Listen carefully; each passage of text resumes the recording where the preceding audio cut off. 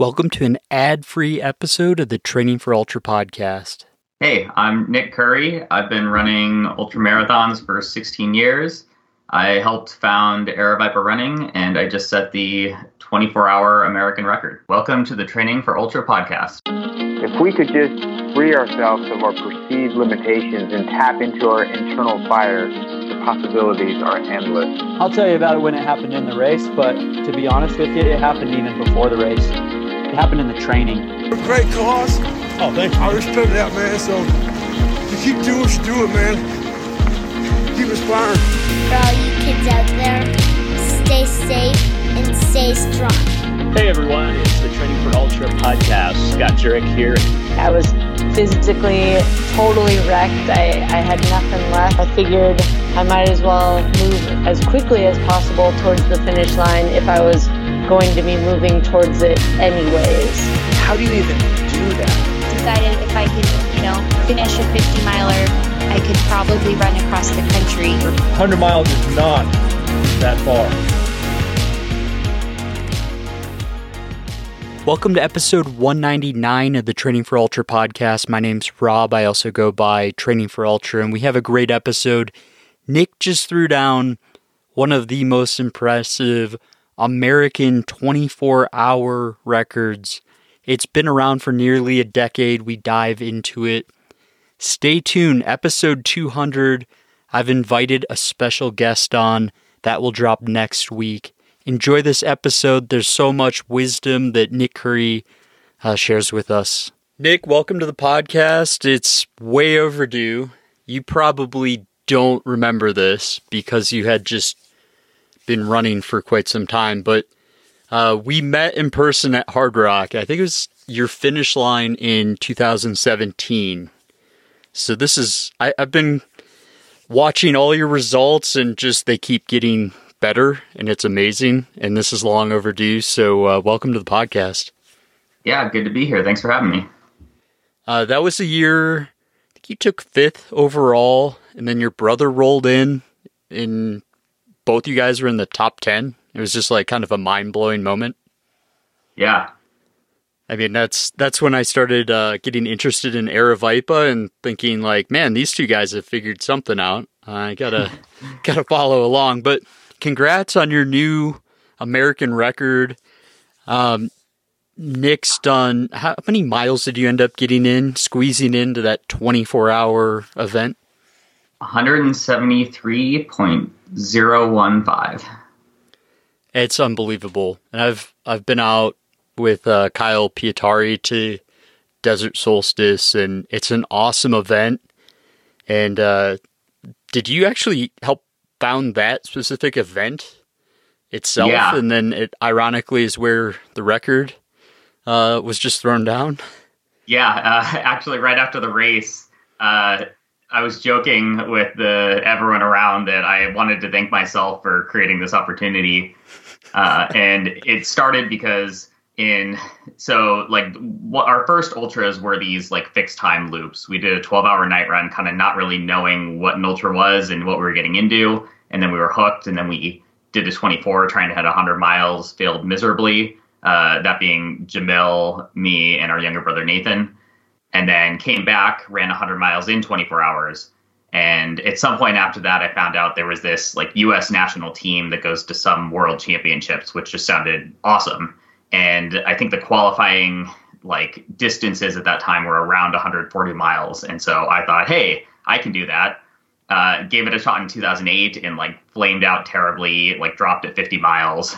Came back in 2010 with like my first huge training block and barely qualified for the team with 136.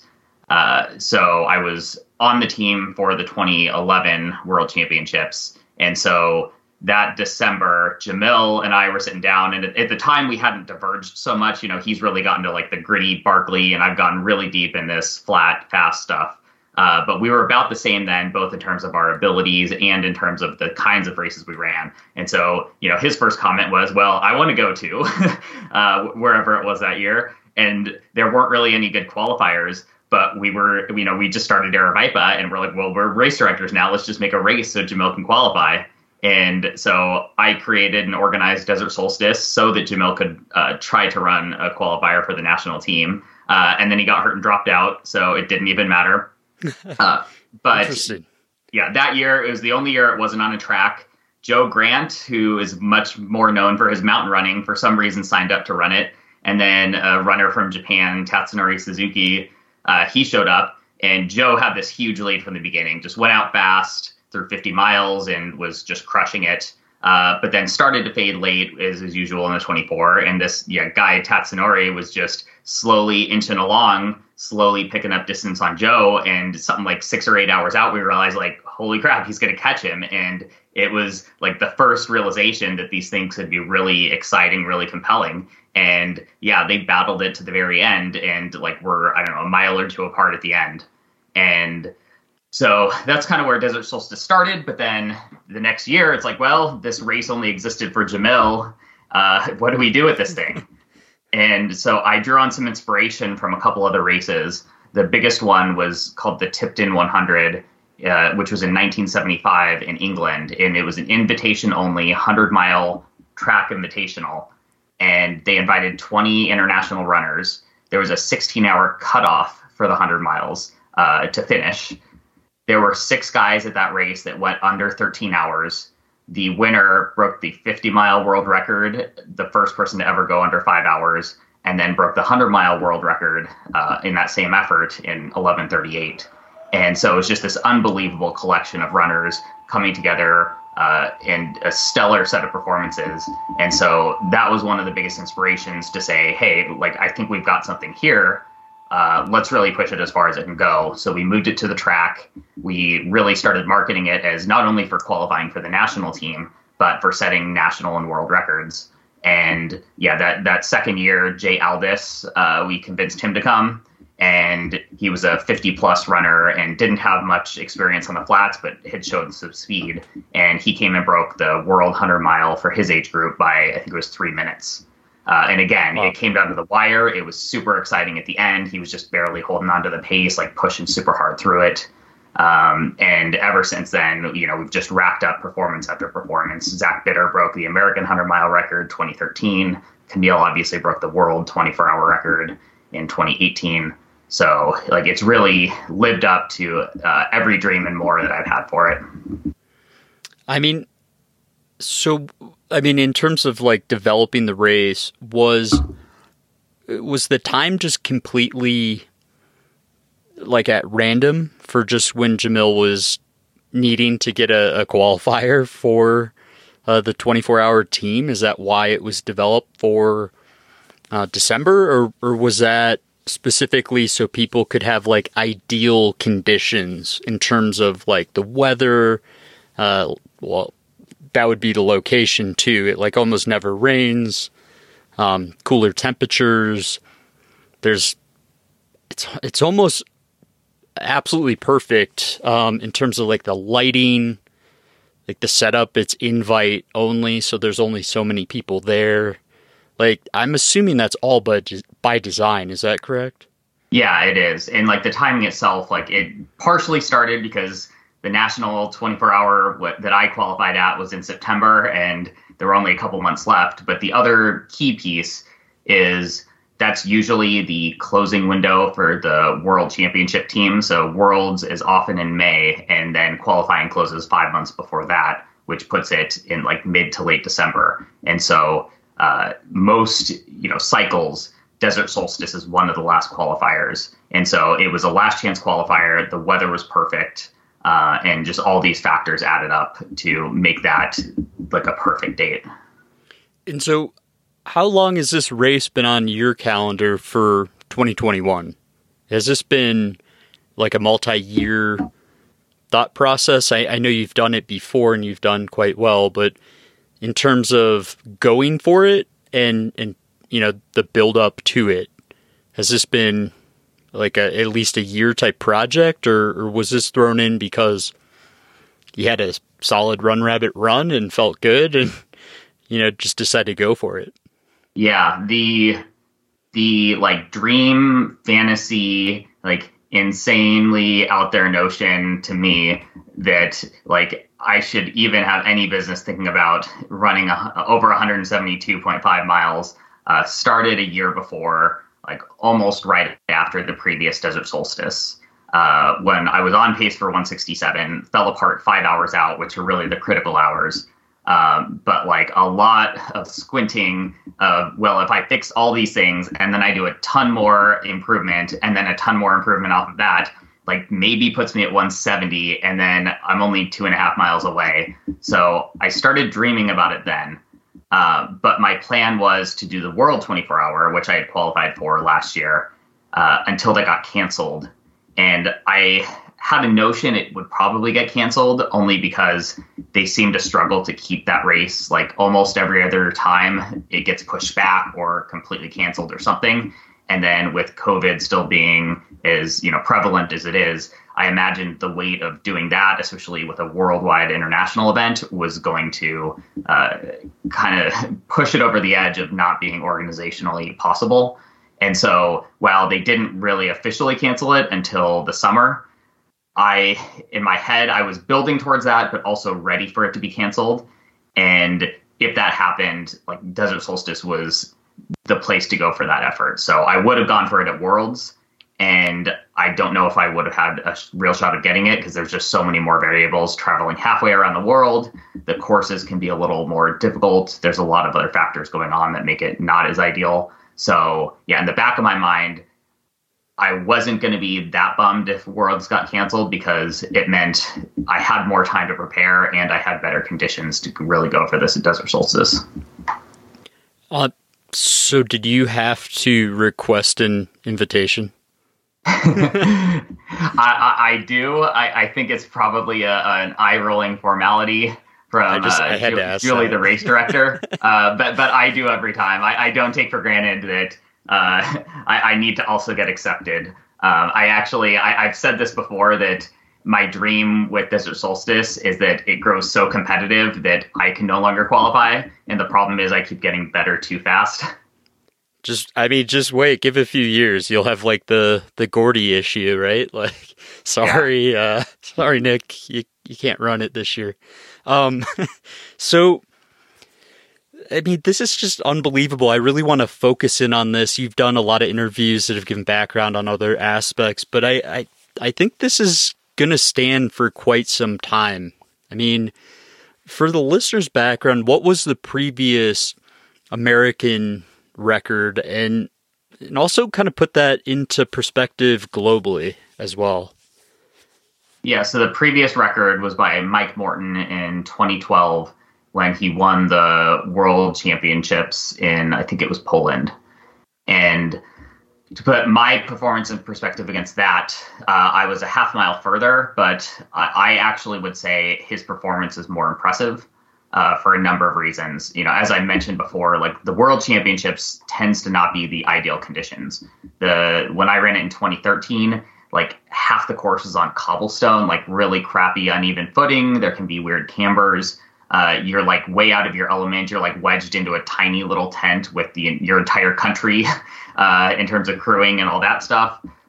There's like a lot more restrictions. You're halfway around the world, so you're dealing with jet lag. You're dealing with unfamiliarity of like everything, just getting around, getting food, bringing things in, dealing with flights and airlines and all that. And then just so many other random pressures, like even down to like a lot of the European bathrooms are like the squat style. And mile, 120 of the 24 hour, that can be very challenging.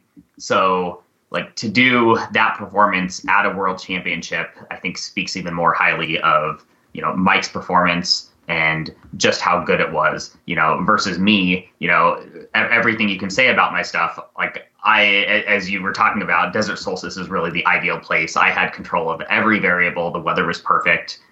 Everything else, like it's, a 30-minute drive from my house. I didn't even have to travel or fly for it. And so I really had much better conditions. And to just throw on top of that, I had super shoes, which, for whatever it's worth, I do think make a difference even at 24 hours. So As much as, I certainly have gotten the record and that's the criteria for it, I don't want to underrate like the impressiveness of Mike's performance, even relative to my own. And so this was 2012, correct, for Mike? Yeah. That held for a long time, nearly 10 years. So where was Mike relative to the globe? Was he in the top 10? So definitely in the top 10 because, so the big caveat is whether you're talking about like performances or individuals, because Yiannis Kouros has, I don't know, like 18 of the top 20 or something like that performances. He's just run over 180 miles or 175 miles so many times that if you look at the list, it's just his name basically. But what I understand is I'm now the 7th best 24-hour runner. And something like the 20th best performance or, somewhere around there. And then Mike is one behind me. So at the time, I know several of those performances are new. I think Mike was maybe the 3rd best behind Yiannis. And I know Dennis Russian had a 175 in there. And I think the rest have been since Mike. So at the time he did it, it was, essentially like one of the top 3 in the world, I believe. I mean, from where you're standing today and you look out at Giannis's records, I mean, like what goes through your head when you think 180 miles? I mean, to me, it's just incredible. Several people have asked me, am I going to go after the world record? And like, it's hard to understate how otherworldly some of those are, even in the perspective of me doing 173. Like 173 is near my limit. It's certainly way further than I thought my limit was. So it's one of those, I probably still could go further.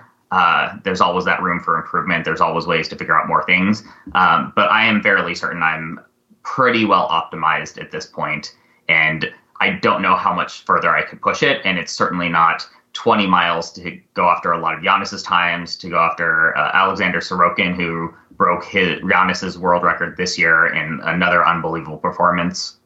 That like 188, 192 is, it's going from my 819 average down to a 730 average. It's almost a minute a mile faster for the entirety of the 24 hours. I was looking this morning actually, and the first 100 from the start to the 100-mile mark, I ran in 13:59. My last 100, because I sped up, from 73 miles to 173, was 13:45. So a good bit faster for that. I looked at Sorokin's, and his first 100 was in 12:14, and his last 100, slowing down, was still 12:41. So my fast pickup 100 miles at the end was still over an hour slower than his like holding on at the end finish pace. So it's one of those things like, yes, I think I could probably go get a couple more miles out there, but I'm not even in the same league. It's like it feels like I'm running a different sport altogether in some sense, because that's just so beyond anything that I did, anything I could even imagine being capable of. And like, I hope there are other people who go out after that. And like, I think there are Americans that could, but they'd have to figure out a whole lot more of the 24-hour. And like, I'm just stoked to see people go after that kind of thing. Like, I hope that my record doesn't stand all that long. If anything, I hope to like reinvigorate and inspire more to go after this kind of thing, because it's incredibly difficult, but it's not impossible. And it's the more you figure out what the 24 is and how to go after it, the more it becomes tractable and doable. I mean, this was my 12th attempt at a 24-hour, and I really only had one other one that went well, like really well before this. So I had mostly failures in the 24-hour before this. It's a difficult event. It's so difficult.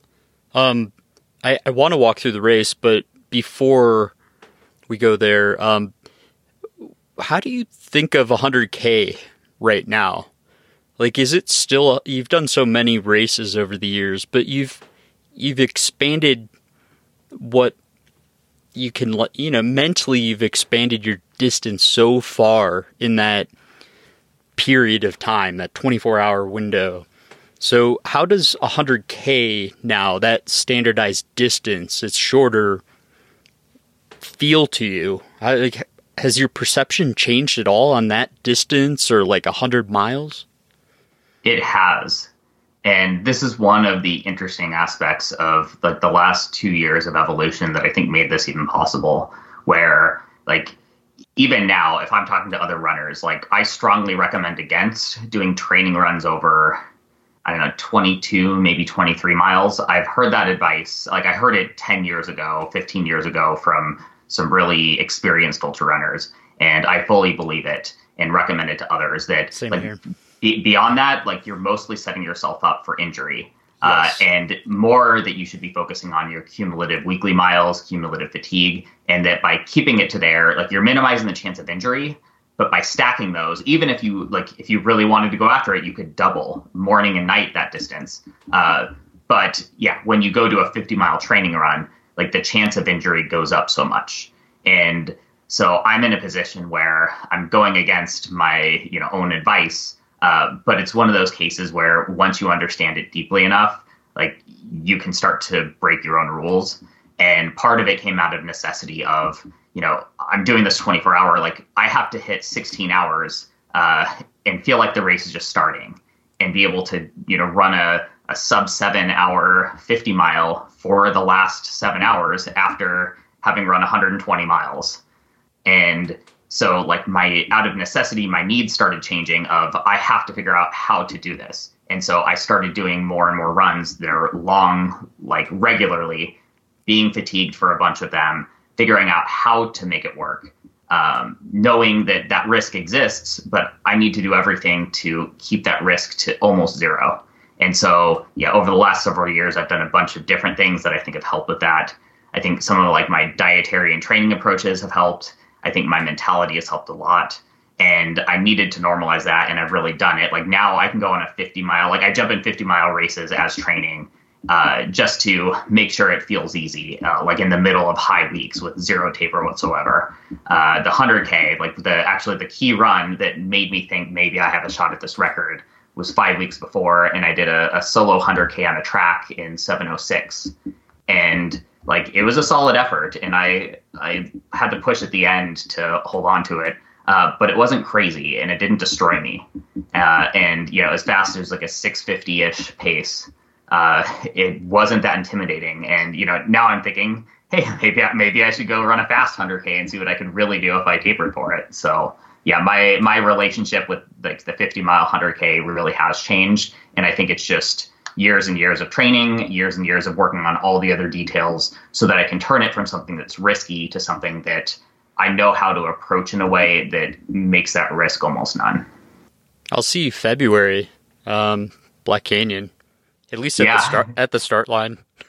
Yeah, my wife Lauren's running it. I would love to jump into it. Like I also I just do love racing and being out there with everyone. But I've also committed to bringing some balance back into our lives and relationship. Lauren jokes that the 24-hour has been the third wheel in our relationship for too long now, which I agree with. And so, I owe it to her to take a step back, not keep pushing, support her for a while, and then just like do some things that aren't obsessive running, training, optimizing. How do you find that balance? Because you're working at Google, correct? You're programming, which I'm guessing is a pretty stressful job, or is it not? I don't know. It definitely, like, I sit in a chair and stare at rectangles all day. So in one sense, it's not very physically demanding.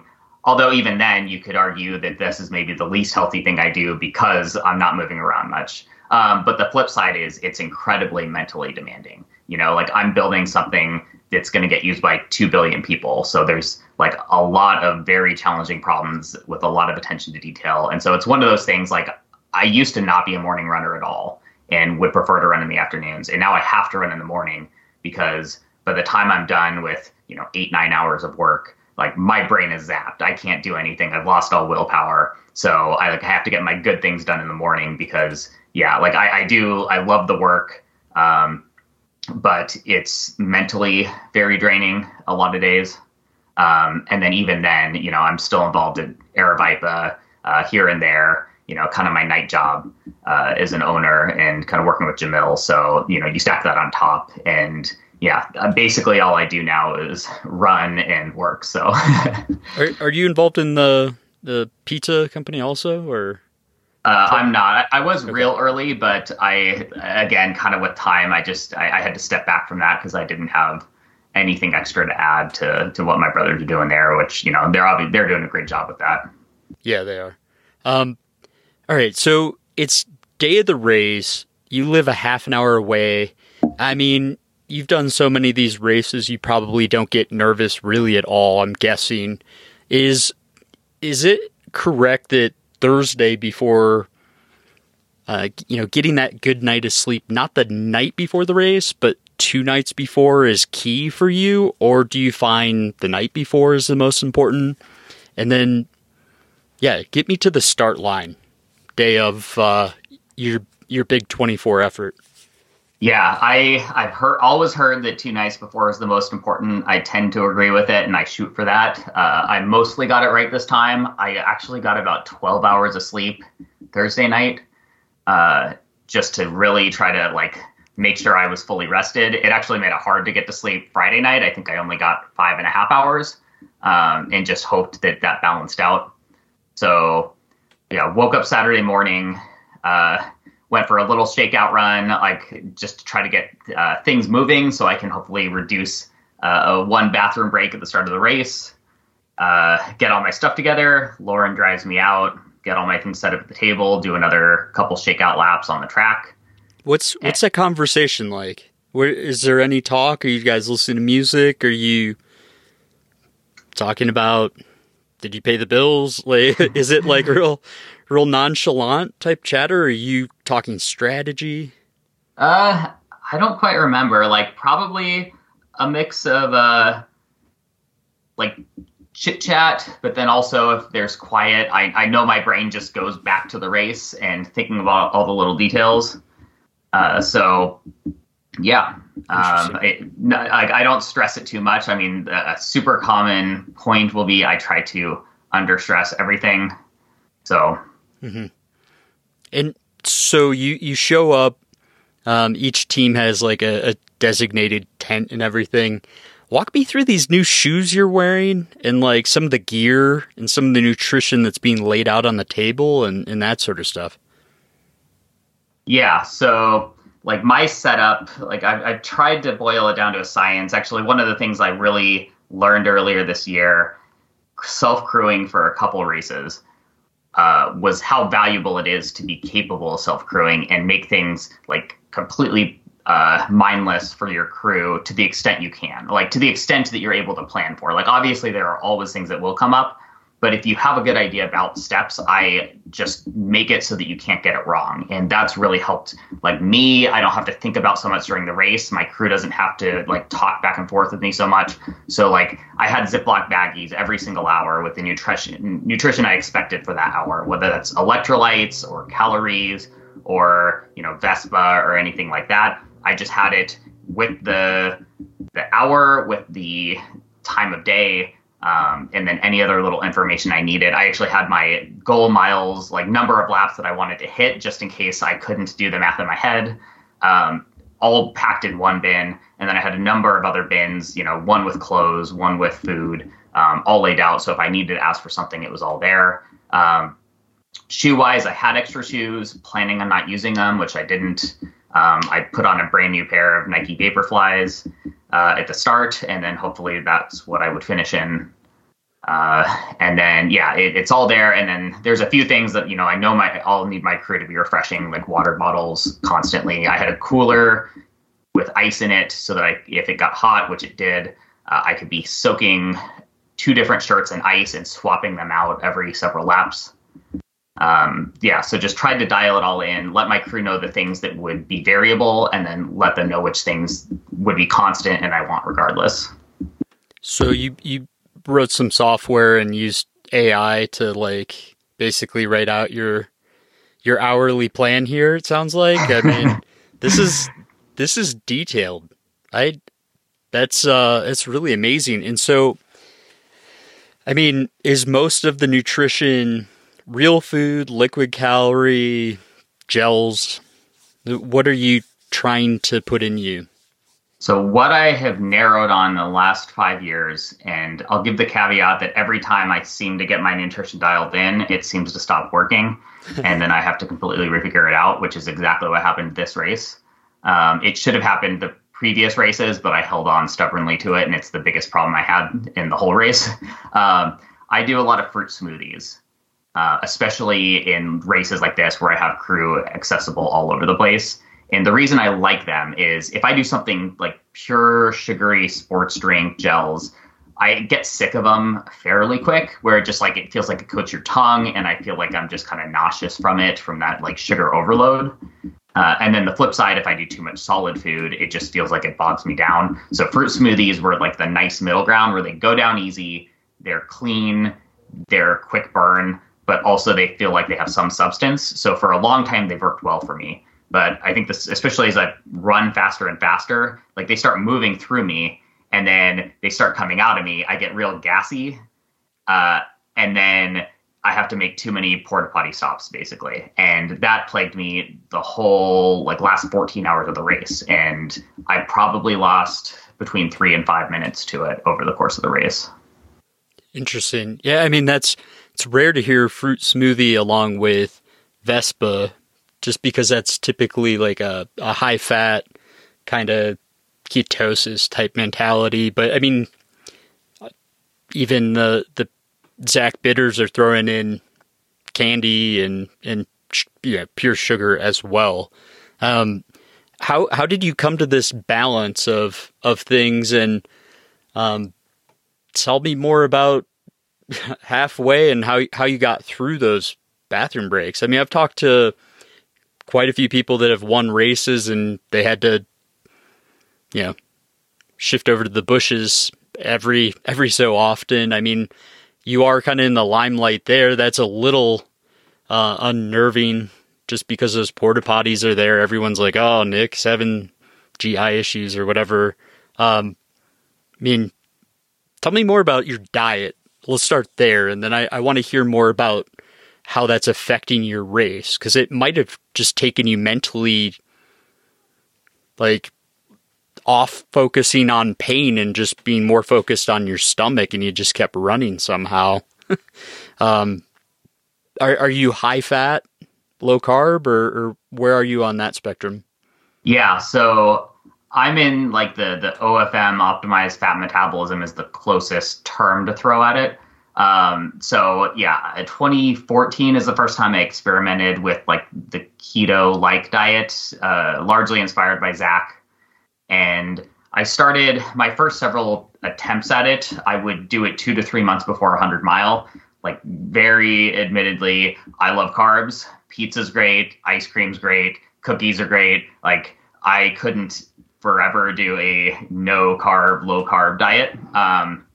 And so my first several attempts, I would only do it for a couple months leading up to a race, and I'd see pretty good results, like, as advertised, I'd say, meaning, your energy levels are more stable. You need to take in less calories. If you have issues and you can't eat, you can ride it out longer.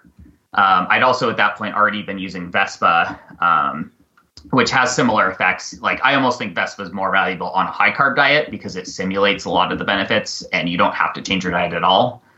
But in 2019, I kind of went full bore. So 2018, I'd run 155 at Desert Solstice, and I was trying to see like what other, like that felt like that was my limit. And I had really optimized. I negative split it. I was just barely hanging on at the end. And so I had not much left to give. So like, where do I go from there if I want to keep getting better? I need to keep innovating, trying new things, figuring stuff out. So 2019, I hired Peter Defty to like nutritionally coach me just to see what, like, not me just guessing and making up some stuff on my diet, but actually someone who like had a lot more experience with it.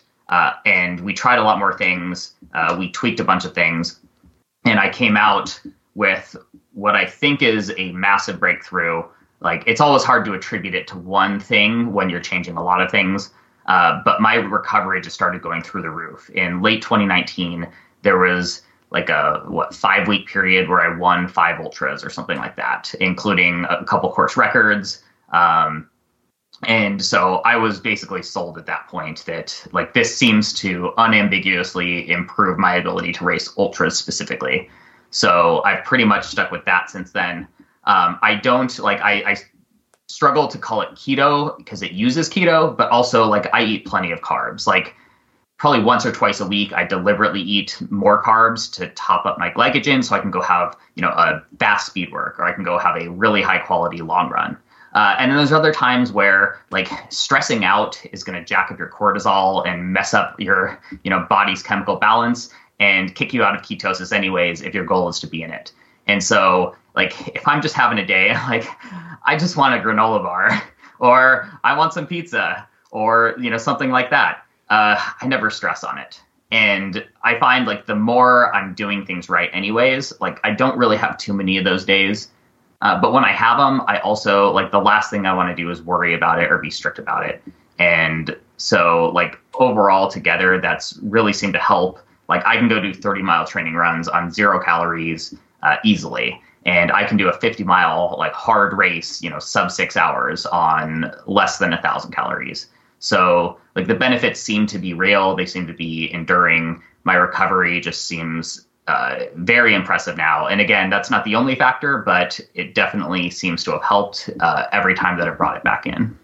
Are you brewing your own kombucha? That's a trend I have not gotten into. Okay. I've heard rumors of people that are optimizing their kombucha and whatnot. And so do you have trouble with hydration when you are like fully optimized? As opposed to when you're, in previous years when you're not so focused on this type of diet? It's different. Like day to day, water goes through you a lot quicker. So you have to really remember to take electrolytes at certain times. Like if you don't, you're fine. But then you're just like peeing a lot more, wake up in the middle of the night, like 6 times or something. Because there's not as much like food to hold on to the water. During a race, I pound way more electrolytes than I used to. But other than that, like I actually think once I'm pounding those electrolytes, I'm actually even in a better state because there's so much lower stomach distress, especially when it's hot, that sometimes like water and salt is enough to ride me through long periods. And I'm still eating. It's not that I'm not eating during there, but I don't even have to eat that much.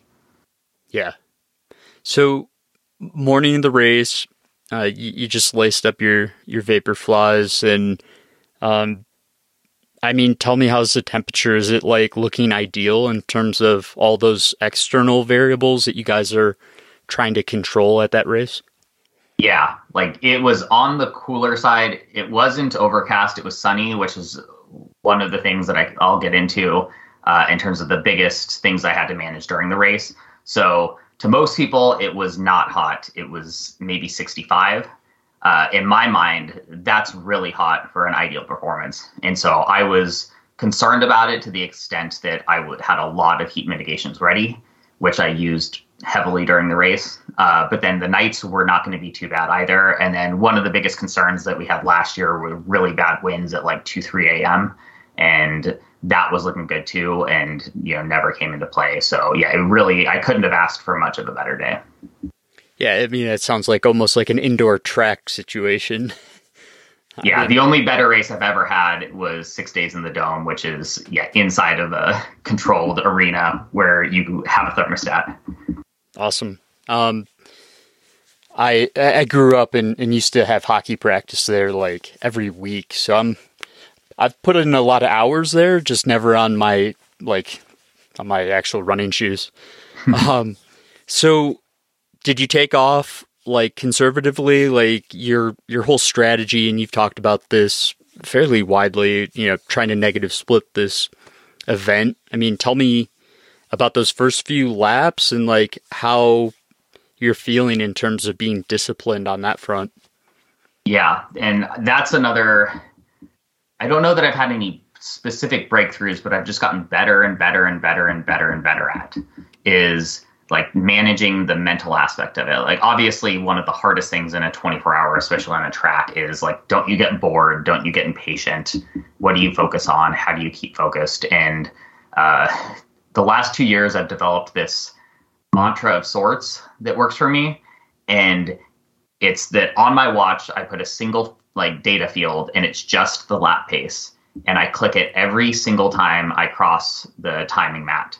So the only data I can see is that lap, and that's all I want to think about. And I glance at my watch sometimes every single 100-meter mark. It depends on the lap. Once I'm into a flow, I may not look that often, but I don't stress it at all, but it's like comforting to look and see, yep, I'm on pace. Yep, I'm on pace. Oh, I'm a second fast. I can chill this next 100 meters. And I just get into a really like good flow for myself of sorts by doing that. And so, yeah, the very first lap we start out, and I start out a little quick because you don't know what your pace feels like. All the adrenaline's there, like you're excited. Everyone else is there. You're in the middle of a pack. And I realize at 200 meters that I'm going way too fast. So I like hit the brakes like 250 meters in, and a bunch of the field just flies by me by the end of the first lap. And then, yeah, from there, I settle right into exactly where I want to be, which was the first 8 hours was 2:06 per lap. And I just start cranking those out like clockwork. I mean, are you listening to music throughout this, or are you non-music? I have no idea. I didn't at all. I was prepared for it because I thought at the end, if it got tough, it'd be nice to throw in, my favorite hard rock. But even at the end, I didn't, because it was more, I was in such a good place and it was more valuable to talk with my crew. I mean, when you're starting to go in flow, I assume there's not much even entering your head. You're just kind of in the zone. Is that what the majority of the day was like, at least for the first half, or what's going through your head as you're doing this?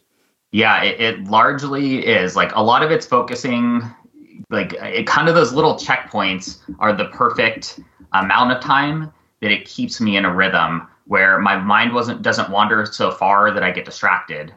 But it's also not so focused that like I go crazy trying to overfocus. It's like just enough little checkpoints that I kind of enjoy the running itself. Running itself is enjoyable. It's one of the things that I love about it. You feel that flow, you feel that like kind of runner's high and just like smooth locomotion. And, as much as it's weird to say that I've kind of gotten that down for 24 hours, it kind of feels like I've gotten that down for 24 hours after years. Like that for sure was not the case for a long time. And I would have to figure out all kinds of different mental games. And there's still some of that going on. There's times that are a little harder to stay focused. But yeah, largely I'm thinking about the race. Sometimes I'm watching the other runners and thinking about their races or chit-chatting back and forth. But not too much, because I also, that itself can be a big distraction. And so at what point were you like, okay, too much smoothie, like this is not going well? Like at what point is David Laney veering far away from you? When's your stomach start giving you issues? And tell me how you were coping with that mentally too. Yeah, so probably before that, just to kind of work through the race, by the second or third hour, it was getting warm, as I mentioned. And so I went into full heat mitigation. And I was using cooling sleeves, which I find to be one of the most effective when it's not humid, and Arizona's like bone dry. It's great for that. So I kept every mile I would soak them with ice water. And then I had these rabbit perforated shirts that are great in the heat, and I would swap those out, dunked in ice every couple miles. And overall, that seemed to help with the heat a lot. I try to keep my body temperature feeling like it's about 50 degrees, maybe 45 out. So got through the whole day with that. Yeah, I was drinking the smoothies the whole time, didn't have any issues until the sun goes down and I get to about 10 hours. And that's when I start feeling it's pressure right around my waist, kind of right in that area. That's all the gas building. And it's one of those, you can't fully trust it. And every time I was stopping, it was almost always just gas, but not always. The danger zone. Yeah, it was totally the danger zone. And then, like, it was just a little bit wet. If you want to go in the fun details. No, I mean, I'm more thinking about, like, how is this mentally affecting your race? And, I mean, it's weird because it's almost like a single thing that you ate kind of did not agree, but I have no idea. I mean, do you think it was the dehydration? And then tell me more about, like, mentally, like, how this is affecting your race. You just threw down, American record. So I'm just interested to see how it affected your performance. Yeah. So, yeah, starts at 10 hours. Like, at this point, like, I still stick with the smoothies because, like, to a certain extent, I mix in a little more of the other food I have, but I also know it's going to provide me with the energy I need. Like, the biggest thing that I was super worried about is, like, going into the race, I knew, like, if I'm going to get this, it's going to come down to either low single-digit minutes or seconds. That I have almost no buffer to play here. And each of these bathroom breaks are taking, 15 to 20 additional seconds, And so all I'm thinking is, like, that's the record right there.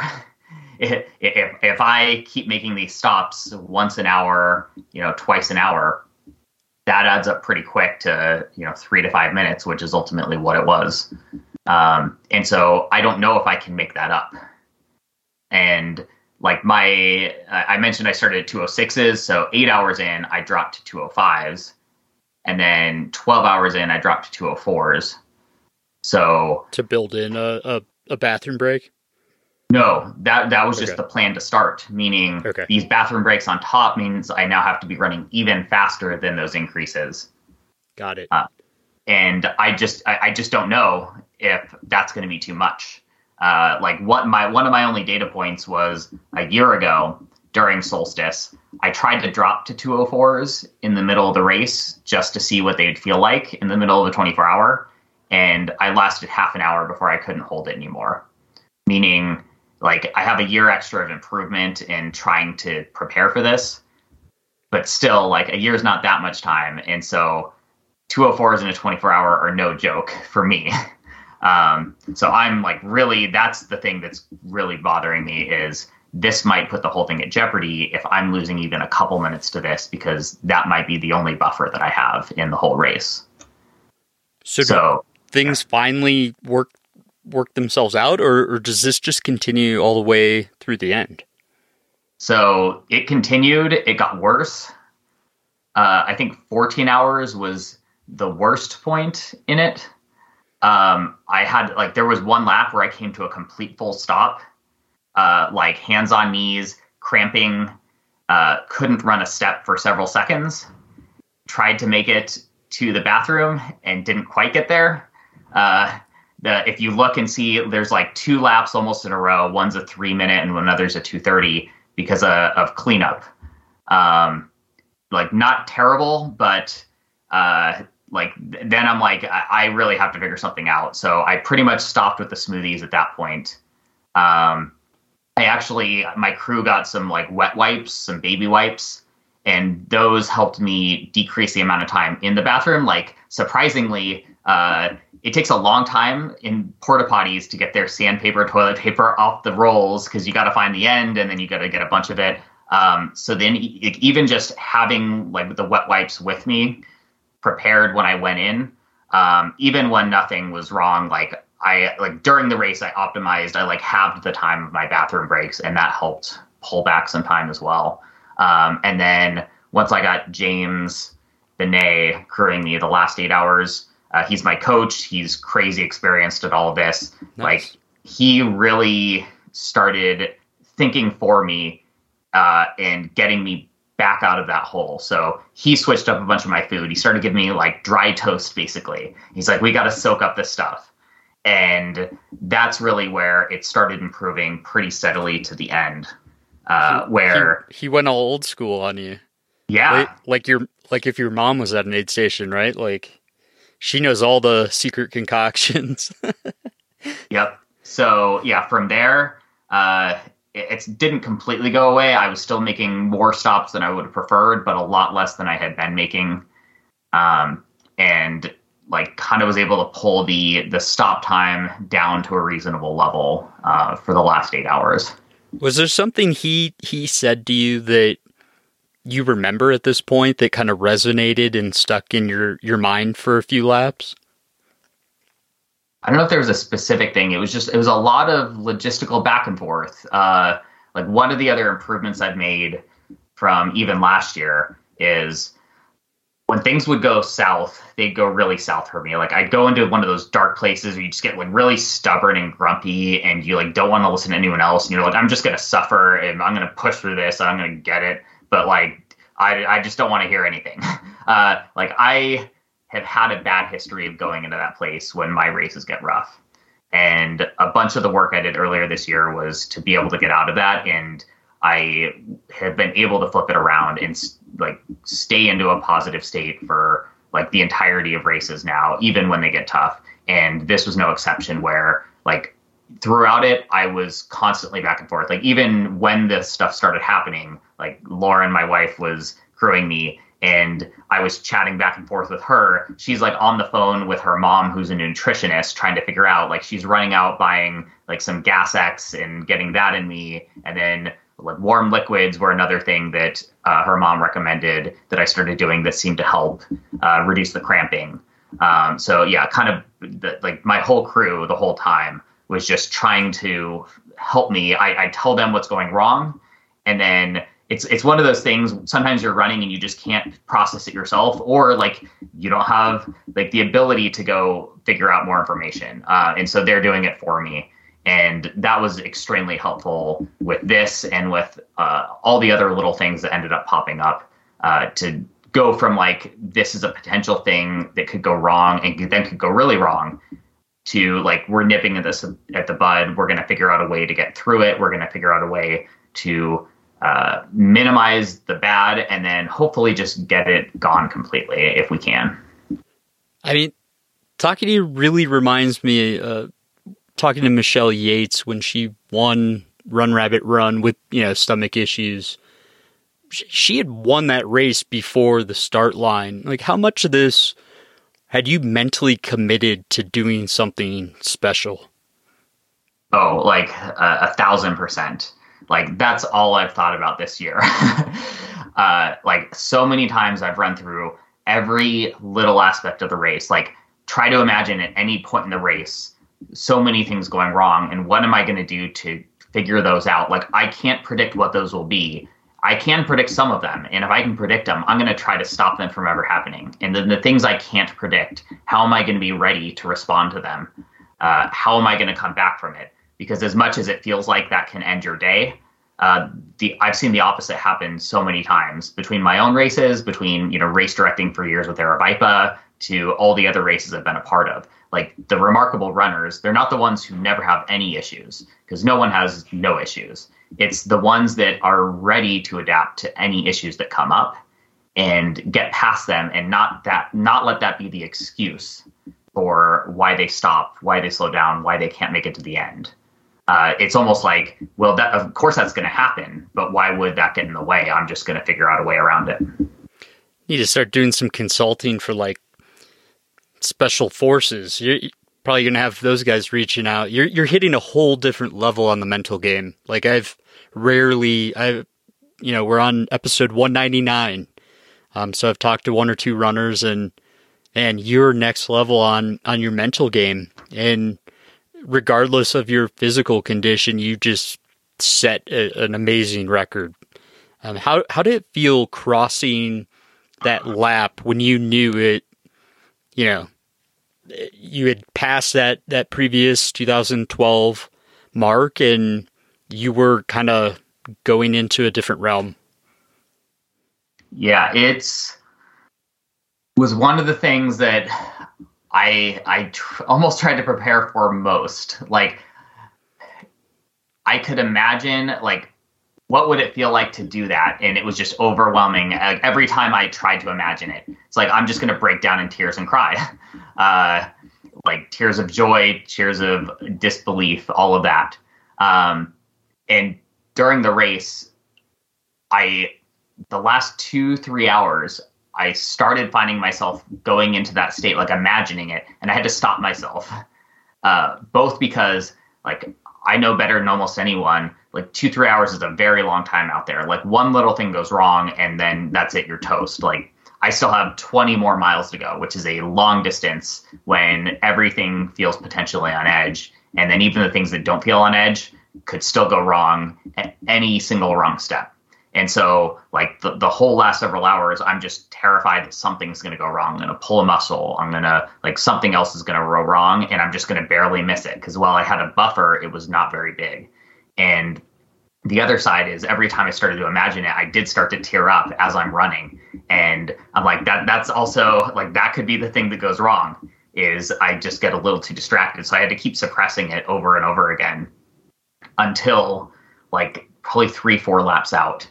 And then it was finally time that, like, I can start to experience this. And, like, I'm out there running, and, like, I can just feel my face, like, contorting. Like, I again, just wanted to cry. Like, I can't believe it actually, I'm here. Like, I've imagined this day so many times. Like, I have realized how impossible this is so many times. Like, out of complete necessity, I have just tried to reinvent myself over and over and over and over and over again.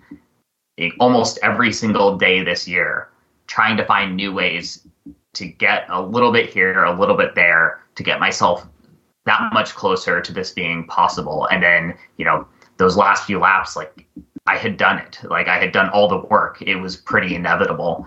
And yeah, so it just starts overwhelming me. And I was watching some of the live cast again, and you can see it on my face. Like, I almost don't know how to feel because it's so many emotions all mixed in, all hitting me at once. I'm surrounded by, like, you know, my wife is there, my coach is there, like, so many people I've known for decades now are there. And so many other people that, you know, I've just met are there, and all supporting, all cheering. And it was, like, completely overwhelming for me. That's amazing. And so Jake Jackson, probably one of my favorite people on the planet, most humble guy ever. He's out there running as well.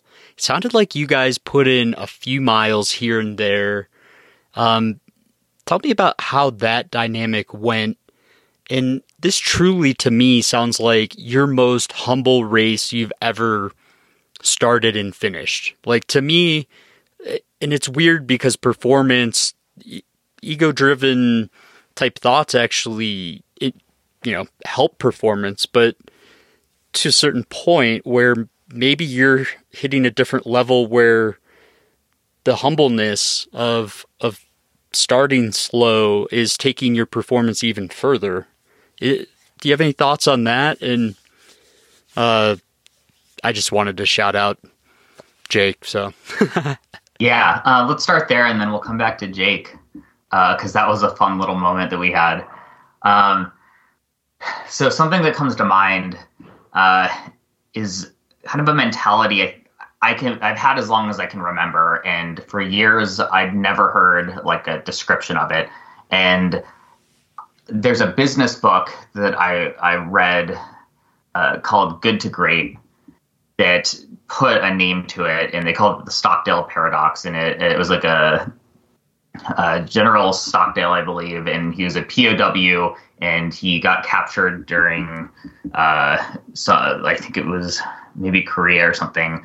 But, like, he identified that, like, all of these POWs, the ones that were the optimists were the ones that lasted the least amount of time, because they were always hopeful that, like, they'd get out of that situation, you know, by Christmas or by Easter or something like that. And every time it came and went, they just lost a little more hope. And so it's not being optimistic about where you're going that's really the key. It's that, like, you do want to be optimistic in the long term, but you need to be completely realistic in the short term. And that's the mentality that I think has helped get me to this kind of a place where, yeah, in the long term, like, I have to fully believe that I can run 173 miles. Like there's no possible way to get there otherwise. But I also have to fully be realistic about where I'm at. 1 year ago, I'm looking at this and it's a joke to think that I could run 173 miles in 24 hours. It's, how many runners have there been that say they're going to go after the American record? And look at 24 hours, like 6 hours in, I think I was in 13th place, meaning 12 other runners were well above pace for the American record. But that's typical. Like you can go out with all the big aspirations you want, but if you're not really realistic about what it takes, like you're not going to make it there. And so being completely realistic about where I'm at and seeing like, holy crap, like it's unbelievable how far I am from 173. Also, I am fully convinced I will get there. You just start feeling that gap. Like it becomes this like constant present irritant that like I have to fix, that I'm not on the trajectory for there. Like I'm not doing nearly enough for it. And I made the comment earlier that I kind of got there out of necessity. And like all of this obsession, all these details, like all these, dozens and dozens and dozens of improvements that I've made over this year, like little tweaks, big tweaks, everywhere in between, was all driven by this realization that I'm still so far. I need to do more. I don't even know what that stuff is. I have to go start figuring out what that is. And then once I figure it out, I have to do all the hard work for each and every one of those little things. And so, yeah, to do that ultimately at the end of the day, like it takes a huge amount of confidence, but you also have to have zero cockiness about it. Like you can't take any of it as a given. You have to take all of it as like way bigger than yourself. And like even attempting it is like this extreme privilege for me that like I might be able to give a shot at this, and like what that would mean, I don't even know. I'm going to do it, and like I'm going to give it my best shot. But also like I kind of assumed I did assume there's a huge chance that none of this is even going to work out. I'm just going to, completely fail at it. That was, up to the last moment, a complete possibility. Interesting. And what was it like with Jake? Because Jake had a great race too. Yeah, he did. You kind of took the limelight. Yeah. Way to go, Nick. taking everyone's limelight. I'm joking. Yeah. Did it help? Was it at a low point? Was it at a high point? I have no idea. I don't know. It was just a fun point. Like I caught him right before 100 miles, like 98, 99. And one of the best parts about it is, so if you're familiar with USATF track rules, you can only run with other individuals on your lap. And so like the very start of the race, you can run with some people, but then you all splinter out into your own worlds. And then you're not allowed to run with other people because it's considered pacing. And so when we actually were on the same lap again, we could run together. And so, he's like, hey, you mind if I just, hop onto your back and run with you? I'm like, please, like, this is awesome. Like this, I wish we could do more of this, but you just can't in this style race for that reason. And so like we're rolling into 100 miles and we're joking about, we're gonna, who's gonna go first? And like we both agreed we're just gonna, finish it together. I said we should hold hands and skip through the 100 mile. So we're just having a great time. And then like the race director and timer and all the volunteers with stopwatches, like they start looking a little concerned, and like the lap before, and then we roll through together, and then they look even more confused. And then they're scrambling. And this is another thing that I went back and watched the live cast. And then I was talking to Julie, the race director, and they were worried because the stopwatches had like the slightest, tiniest bit of drift between all of them, which is typical. And they were worried, even though they clocked, 6 stopwatches, 3 for each of us at the same time. They're like, what if they don't match? They're freaking out. That's really interesting. And I mean, I appreciate all your time. I have like 1 or 2 last questions here. That's a really interesting story, though. I would never have guessed that. I mean, first of all, I'll say if I am of the opinion if you want to run beyond 175 miles, if you actually want to, I think you can. Do you think you've fully reached your limit with 173 miles? I'm going to take the other side personally, but tell me more about like what's your distance limit within 24 hours right now in your head?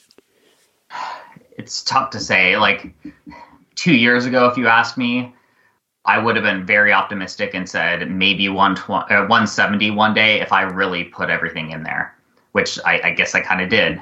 I'd probably give a similar answer now, which is, I don't know, like maybe 176, 178, 180. If I really if I quit my job and dedicated full time to it, I don't think that's out of the realm. Like, I think I could have gotten half a mile to a mile more if I'd gotten those other couple issues to go better this time. You know, I really got a long ways this year doing a bunch more like strength training, cross training to make myself more robust. And that really helped. So let's say I keep doing that. I just keep working harder, getting more fitness. I've got several more years in my prime. I could push up that direction. You know, could I go 190 plus? I am pretty sure that's just beyond my genetics. I like anyone, am not going to say that's 100% sure, but also I don't know that I will dedicate in my life enough to find out. Yeah, I think Kipchoge says there's no limits, but I mean, the guy has absolute perfect genetics, and for him, there might not be limits. But yeah, that's interesting. I mean, what are your aspirational type races in the future? I know you got into hard rock, right? Yeah. So, I mean, are you thinking a sixth time there, or like where are you looking out for the next year? If you want to share it, if not, totally fine. Yeah. I mean, like the nice thing about all this for me is like years ago, I started checking things off my bucket list that were never on there. Meaning like I've never had a huge bucket list for running, and I've just tried to enjoy everything that I decide to go after. I did hard rock before I knew what it was and knew that it should be on my bucket list. Like I qualified for the US 24-hour team and ran worlds, well early into my career. Like this never ever was on my bucket list. It was beyond what I imagined. So like I've already done everything that I could want to do. And now I just get to do, kind of gravy on top. And so, yeah, hard rock, I'm pretty excited to go and see what I can do. Like there's other races that I would love to do one day. Like, if I don't do them, I'm not worried. But, Western obviously is very classic. I'd love to race there. I think Badwater, I'd be especially well tuned for every single difficult aspect of that race. Like the heat, the climbing, the distance, the road, all of that stuff is perfect for me. I don't really get into the 200s, but I want to do Cocodona because it's just such a classic Arizona race. And I would love to do that one day.